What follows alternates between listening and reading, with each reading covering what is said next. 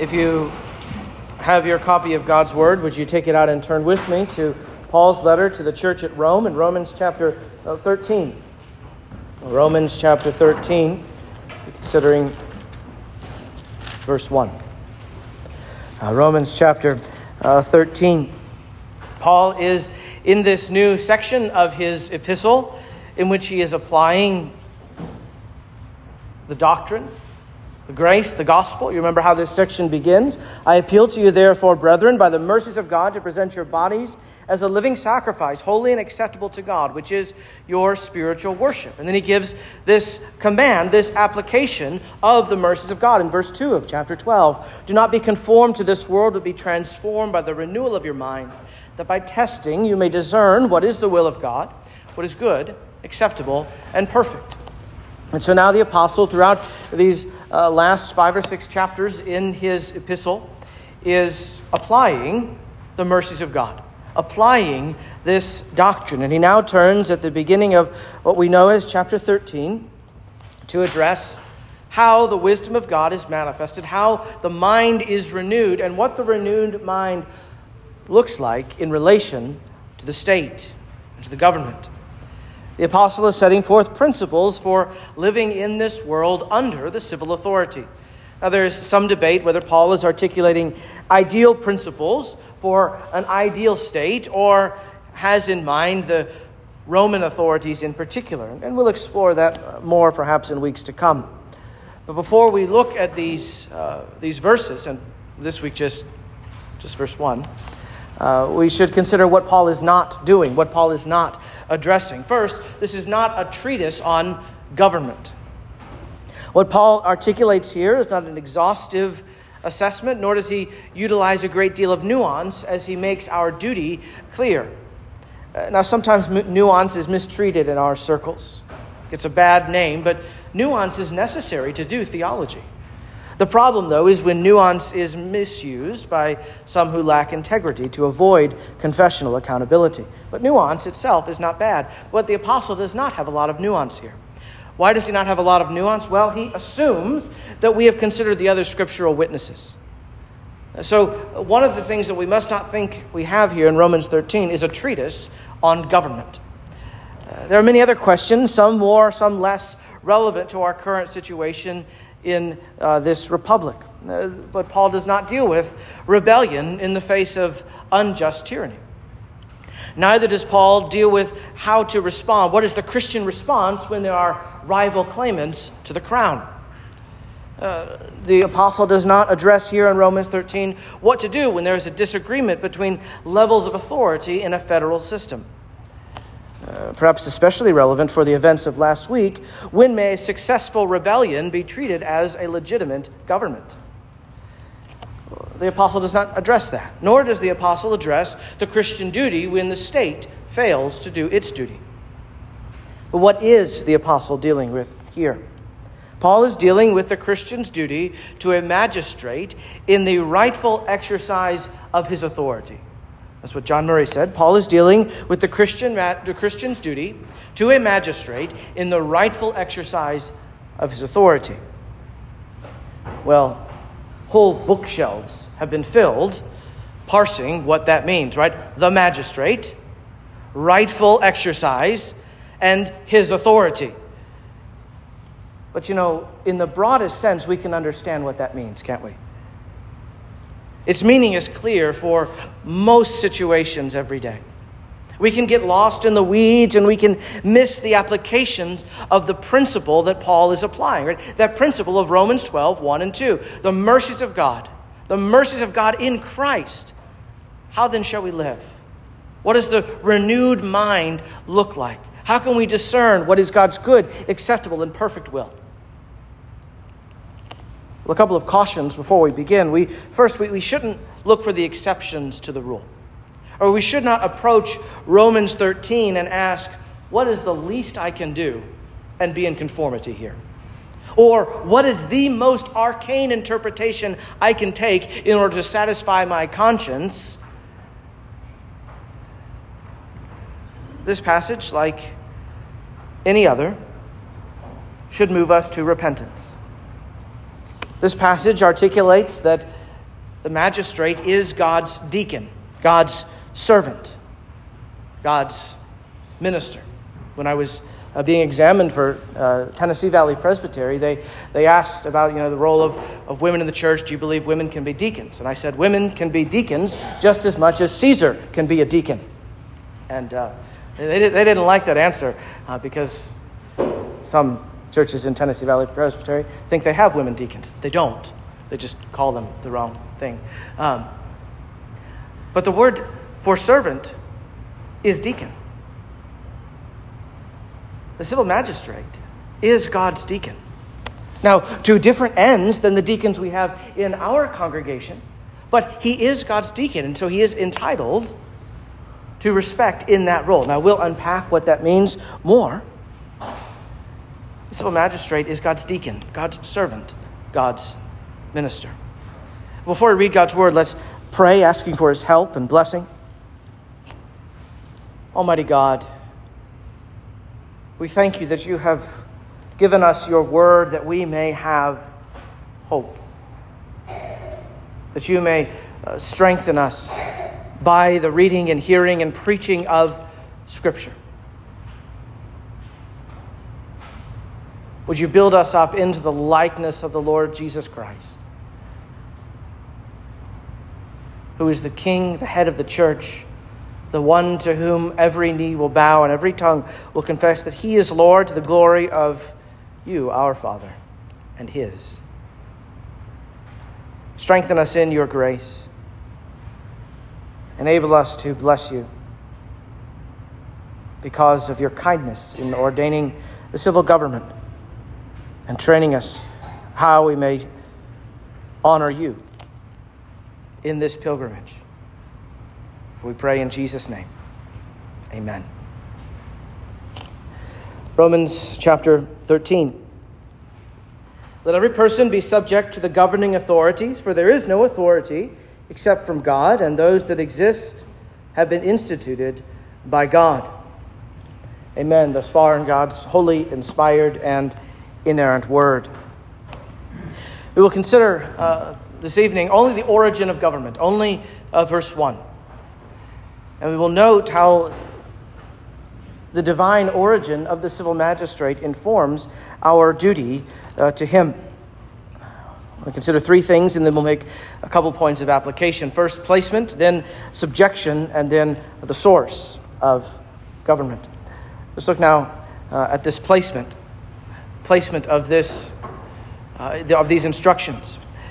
There are questions as to how this fits. How does this section, verses 1 to 7 in chapter 13, how does it fit with the rest of chapter 12 to 16? Now, some allege that this is a later addition from another source, perhaps instituted or inserted in the time of Constantine to bolster the authority of the civil government. Well, of course, we must reject that assertion out of hand.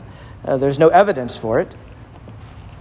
Others do wonder, legitimately, what is the connection of this paragraph to what precedes and what follows? It seems as though we could remove these 7 verses, they say, without impacting the flow of Paul's argument. Well, okay, maybe we could remove them, but I'm not sure what that proves. After all, many authors, many preachers will have multiple points that don't necessarily build on one another, but successively apply a prior principle. And that's exactly what the apostle is doing here in Romans chapter 12 to chapter 16. He's applying the principle set forth in verses 1 and 2. And so what Paul is doing is he's explaining how the Christian is to relate to the civil authority. How are we to find God's good, acceptable, and perfect will in relation to the civil authority? This is a necessary corrective. There have always been those who have misunderstood the message of Christ, the kingdom of God, and our relations as citizens of heaven to the civil authorities.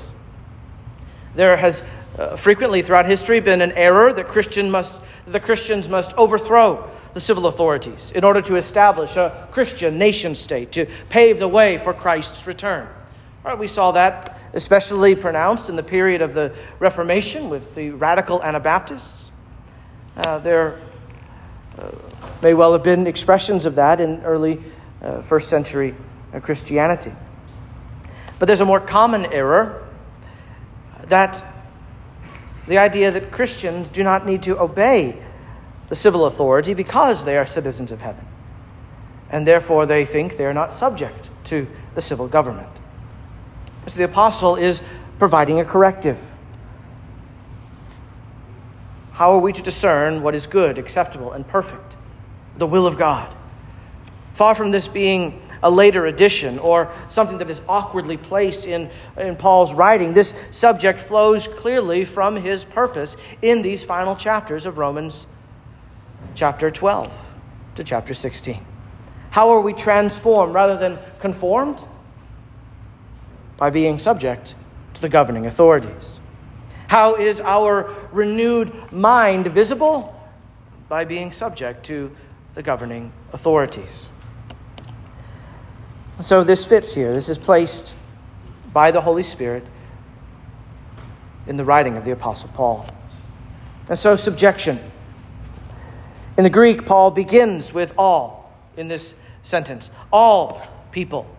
Emphasizing the universal duty that is outlined here. This is not, by the way, just a duty for Christians.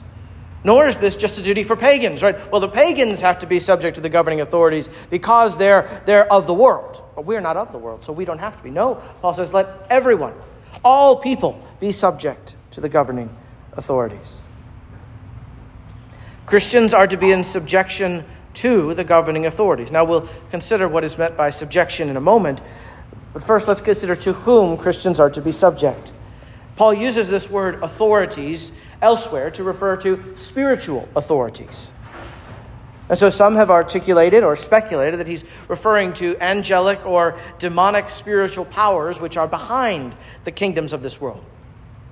Now, I don't think that's the case here, but I also don't think that means we should not consider that there are spiritual forces at work within the governments of this world. But we clearly see demonic forces at work in this republic as the authorities make war on the image of God in man. So who is in view here? Well, it's not especially the spiritual authorities, but those who are invested with the right and power of ruling within the commonwealth. We are to be in subjection to those who are in power.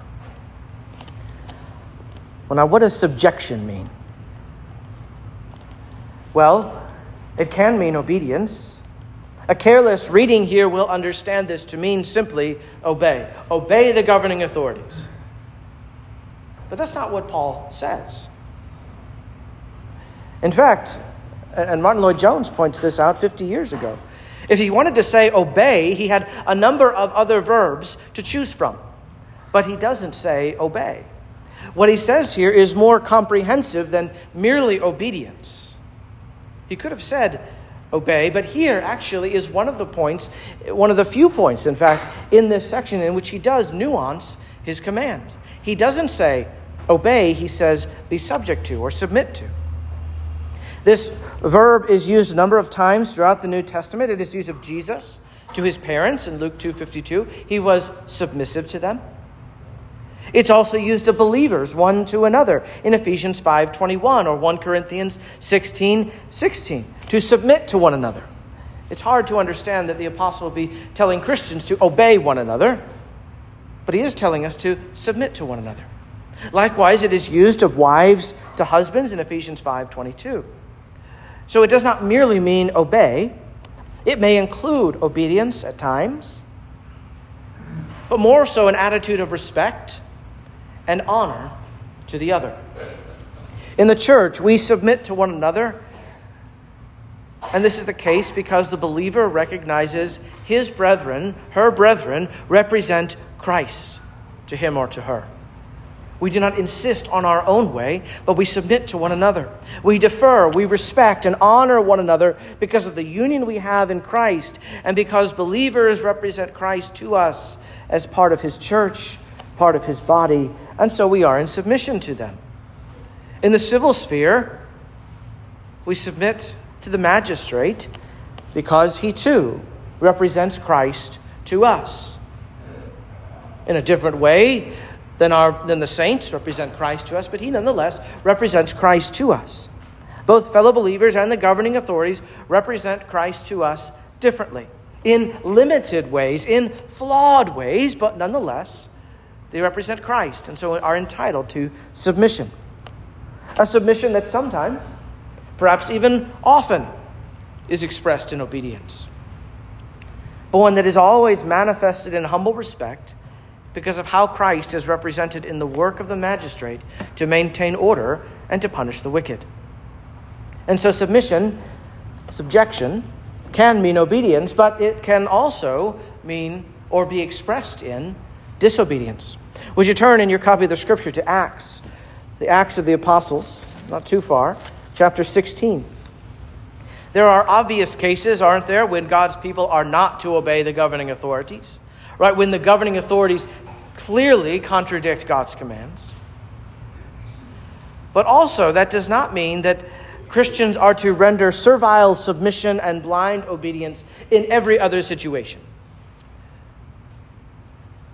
Submission does not mean God's people are not to make full use of their constitutional or civil rights, and even refuse to obey the civil magistrate when he exceeds his lawful authority. Even when that lawful authority is defined or limited by the Constitution of the Commonwealth. Hear what Charles Hodge said 100 years ago, 1835. What rightful authority is must be determined by the institutions and laws of the land, or from the nature and design of the office with which the magistrate is invested. The right of deciding on these points, says Hodge, determining where the obligation to obedience ceases and the duty of resistance begins, must, from the nature of the case, rest with the subject and not the ruler. And so what Hodge is reflecting on there is that where there is a constitution or a basic law of a commonwealth, and that constitution or basic law of a commonwealth limits the authority of the magistrate, the people must still be in submission, even if they are free, according to the basic law of the commonwealth, to disregard his unlawful commands. Well, how could Charles Hodge, the dean of 19th century Presbyterianism, say such a thing? Well, he's applying a principle that is based in the Scripture. Acts chapter 16. Paul and Silas, you remember there at the end of chapter 16, have been arrested unjustly, beaten and thrown in jail unjustly. In violation, in fact, not only of God's law, but of Roman law. Well, you remember what happened? There's this earthquake, and the police the following morning, what did they say? They command that they be released. Apparently, they let him cool off in jail and sent him out of town the next day. But you remember how the apostle does not respond when the police order him to leave town. He does not say, "Yes, sir, thank you, sir, I appreciate your service, be safe out there, I'm getting out of here." Look, Acts chapter 16, verse 35. But when it was day, the magistrates sent the police, saying, "Let these men go." And the jailer reported these words to Paul, saying, "The magistrates have sent to let you go. Therefore, come out now and go in peace." But Paul said, "They have beaten us publicly, uncondemned men who are Roman citizens, and have thrown us into prison, and do they now throw us out secretly? No. No. Let them come themselves and take us out." The police reported these words to the magistrates, and they were afraid when they heard that they were Roman citizens. So they came and apologized to them, and they took them out and asked them to leave the city. So they went out of the prison and visited Lydia, and when they had seen the brethren, they encouraged them and departed. This is an important nuance. This is an important application of the principle of subjection. Do you see how Paul is in subjection to the magistrates even as he disobeys them, as he refuses to obey them? Paul does not protest when his rights are violated. He doesn't get violent in return.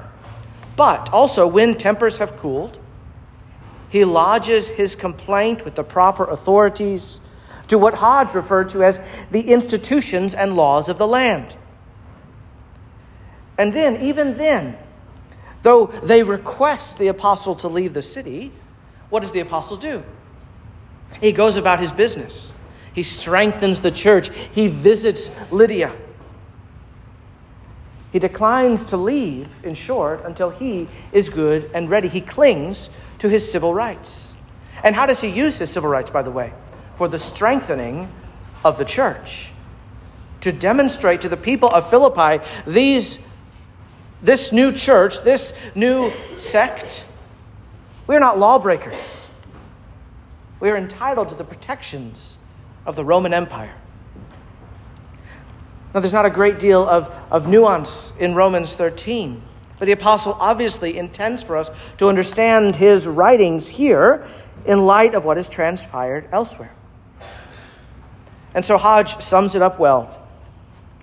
No command to do anything morally wrong can be binding, nor can any which transcend the rightful authority of the power. So what was the problem there in Philippi? The civil magistrates had no authority to tell Paul to do what? To get out of town. Now, a careless reading of Romans 13 might think, well, the police say I have to leave, so I guess I have to leave. But the Christian's duty is to obey the rightful authority of the civil magistrate. And the apostle shows us how to use both our civil rights and to do so in subjection while still refusing to obey an unlawful command. Now, why are we free to do this? Why are we able to use our Christian freedom and to exercise our Christian duty in this way? Well, because of the source of authority. What is the source of authority? God. All authority that exists is delegated from God. Now, one commentator said, no passage has caused more unhappiness and misery than this one. Well, I'm not sure that's the case. Perhaps a wrong-headed application, perhaps mishandling of this passage, but this passage is not the cause of unhappiness or misery. In fact, this passage is one of the key causes of human flourishing and happiness and blessedness. So what is the source of authority? God. 2 clauses here in verse 1. There is no authority except from God, and those that exist are instituted by God. Whew. Let's take the first one first. There's no authority except from God. That's perhaps the easier of the two. What is Paul saying? Where there is any legitimate authority, it comes from God. It is lawfully wielded by those deputized by God to carry that authority in his place, in his stead. Calvin says this, powers are from God, not as pestilence and famine and wars and other visitations for sin are said to be from him, but because he has appointed them for the legitimate and just government of the world. Now, Calvin also notes a distinction. Though tyrannies and unjust exercise of a power, as they are full of disorder, are not an ordained government, yet the rightful government is ordained by God for the well-being of mankind. So Calvin is seeing a distinction, that tyrannical powers, those who exceed their authority, they are not legitimate. They are not instituted by God because they do not have authority from him. But magistrates exercising lawful authority do so under God's authority, whether they are believers or not. Why? Because it's a lawful thing to repel invasions. It is a lawful thing to remedy evil. It is a lawful thing to preserve order and to banish disorder. And so when the magistrate does that, he is exercising God's authority. And so we ought to submit to a government that does that sort of thing, to cheerfully respect and honor the right and authority of magistrates to be useful to men, says John Calvin. But at the same time, we understand that tyranny and injustice are not instituted by God. Yes, the magistrate might do so, but we must not think that his authority to do that is instituted by God. You see, people can twist what God institutes, can't they? Sometimes we forget that people do that people twist the good institutions of God. But that does not mean that the institution itself is not good. Don't fall into the trap of thinking that simply because something is misused, that it's bad, right? Sometimes people do that with alcohol, right? People abuse alcohol, so we should ban alcohol. People abuse government power, so government is bad. But what if we did that for everything? Some husbands abuse their wives, so should we abolish marriage? Some pastors abuse the flock. Should we abolish the church? Some food will give you an allergic reaction. Should we abolish food? Some people abuse science, technology, or education. Should we abolish learning? No, of course not. Simply because a good thing from God is abused does not mean the gift of God has become bad. And so we must be careful in assessing our view of government. Not to do so in light of an abuse of authority, but in light of the purpose for which God instituted all authority. So let's move on to that second clause there at the end of verse 1. Those that exist have been instituted by God. Now this clause can be more confusing, even troubling. Is it saying that if someone is in power, it is because God has placed him there? Seems like questions of the Christian and the civil magistrate invariably race rapidly to the most extreme cases, right? I know what you're all thinking. Did God grant Hitler the authority he had? Well, we would do well to remember that extreme or hard cases make bad law and do not well illustrate the principle. But you know what? The question is fair, isn't it? It's a legitimate question. Simply because a person has power, does that mean he is instituted by God or that he is a legitimate authority?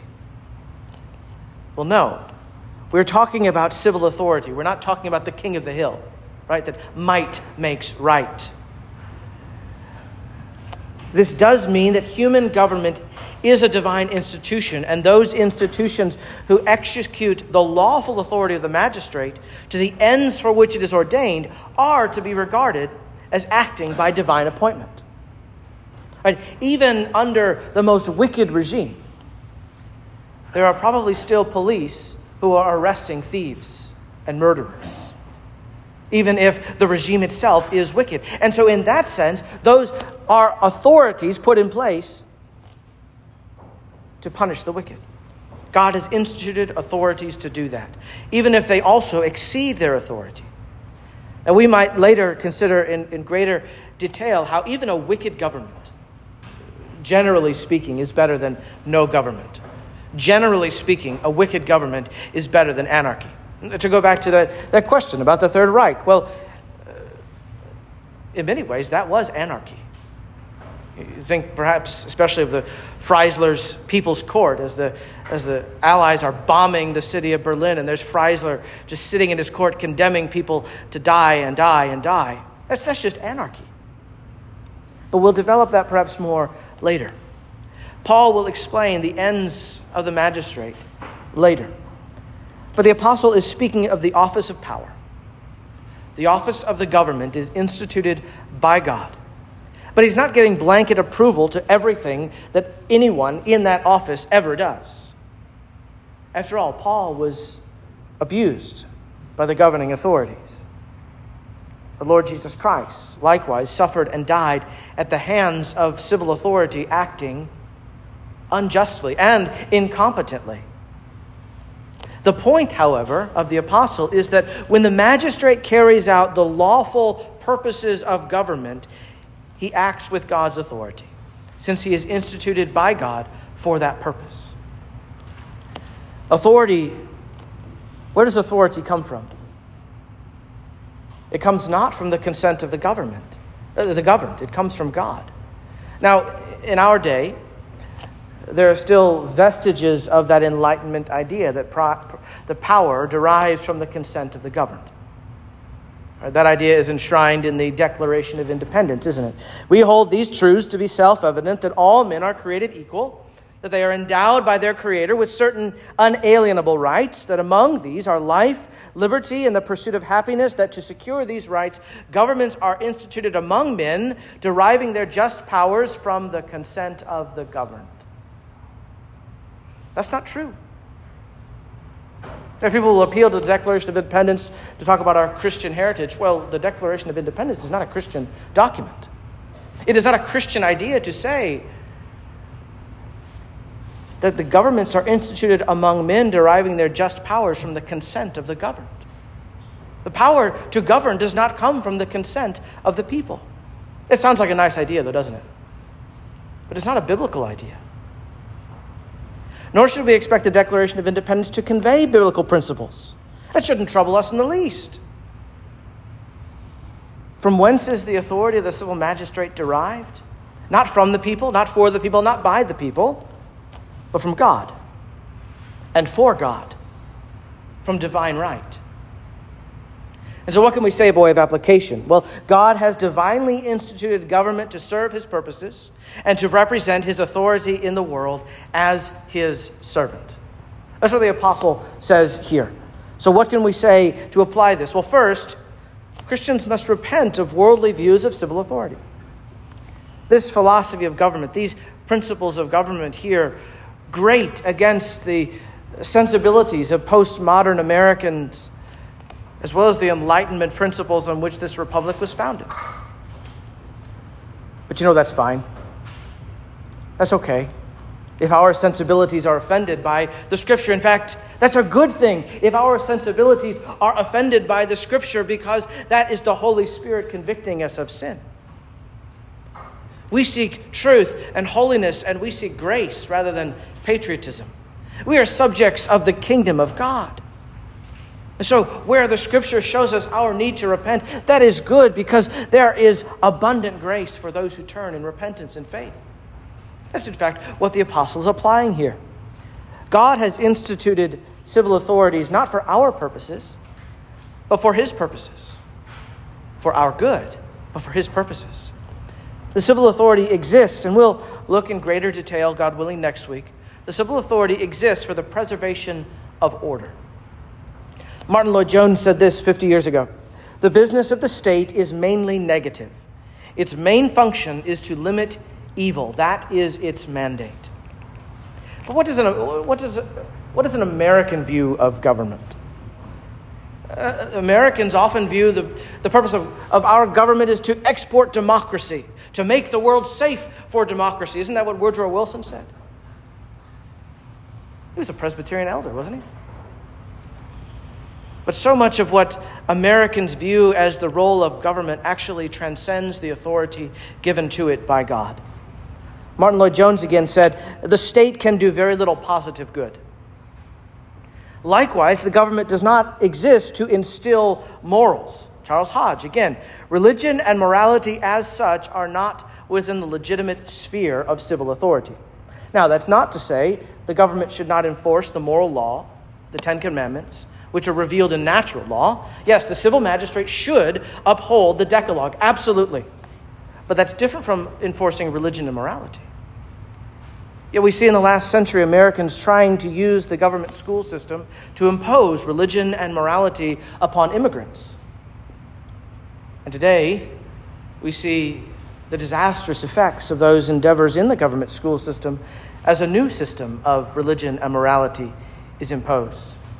And by the way, J. Gresham Machen warned us about that very thing 100 years ago in his Christianity and Liberalism. So Christians should repent of a view of government that is too big and ill-suited for the ends for which God designed it. But Christians also should repent of views that taxation is theft, or that government is, in and of itself, evil or a necessary evil. Now, our civil constitution starkly limits the authority of the civil magistrate in this land. That's good. Christians are right to insist on all the protections of the laws of the land. But also we must not disdain the government, because it is instituted by God, and those who execute the office are doing the Lord's work, insofar as they are fulfilling the ministry given to them by the great King. This is a reminder that we need the mercies of God in Christ to aid us. We need the Holy Spirit of Christ to transform us, and the Word of Christ to teach us how to submit, how to think rightly about the governing authorities. There are perhaps few areas in which we more easily and readily fall into sin than when we Americans consider the civil government. We must not abuse the liberties given us by God according to the laws of the land, to speak or to think with contempt toward the institutions God has established for our good. Our failure, our sin in this area should confront us afresh with our need of God's grace in Christ and should move us to gratitude for His faithful mercies. And so that's the first point of application, that Christians must repent of worldly views of civil authority. But there's a second thing to consider by way of application, that the divine mandate for civil authority preserves people from tyranny and promotes human flourishing. Now, this is not the divine right of kings, but the Enlightenment men did recognize the danger of democracy. And so when they created a constitutional republic, they founded it upon a philosophy. But a philosophy is a very shaky foundation for a republic. And we're seeing that now, aren't we? You see, when the consent of the governed is the foundation of your government, well, that can quickly degenerate into the tyranny of the majority, just as quickly as despotism can become tyrannical. What was it Mel Gibson said? Why would I exchange one tyrant 1,000 miles away for 1,000 tyrants 1 mile away? The divine mandate preserves the people from tyranny and promotes human flourishing. The divine mandate given to kings and all those in authority is a charter preserving the freedom of the people. Samuel Rutherford says this in the 17th century: while king and parliament do acts of tyranny against God's law and all good laws of men, they do not the things that pertain to their charge and the execution of their office. Therefore, by our confession, to resist them in tyrannical acts is not to resist the oracles of God. And so what he's saying is, when the government is exceeding its authority, whether the authority delegated to it by God or even the authority of the law of the land, to resist that is not to resist the ordinance of God. When the governing authorities depart from their charge from God in executing their office, if we resist them, we are not resisting what has been instituted by God. To resist tyranny is to do a service to God. That's what Jonathan Edwards Jr., not the Jonathan Edwards you're thinking of, but his son, Jonathan Edwards Jr. said this: the truth is, the whole spirit of the Scripture sustains it, that rulers are bound to rule in fear of God and for the good of the people. And if they do not, then in resisting them, we are doing God's service. Now, he's not saying that if the magistrate is not a Christian, we may resist him.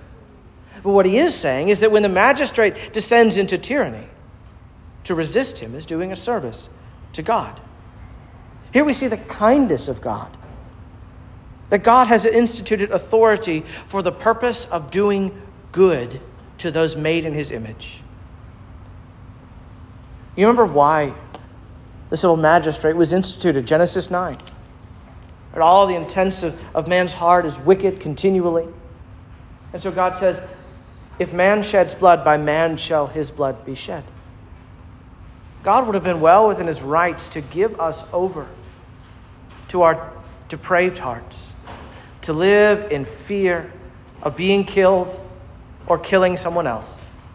But what did God do? Instead, He in His kindness instituted the government to preserve life, to punish evil. And so He instituted government not to destroy and oppress and to subject and to servile fear, but He instituted it so that grace may flourish, so that mankind may be fruitful, may multiply and fill the earth, to subdue it now under the gospel for the glory of God and the praise of Christ.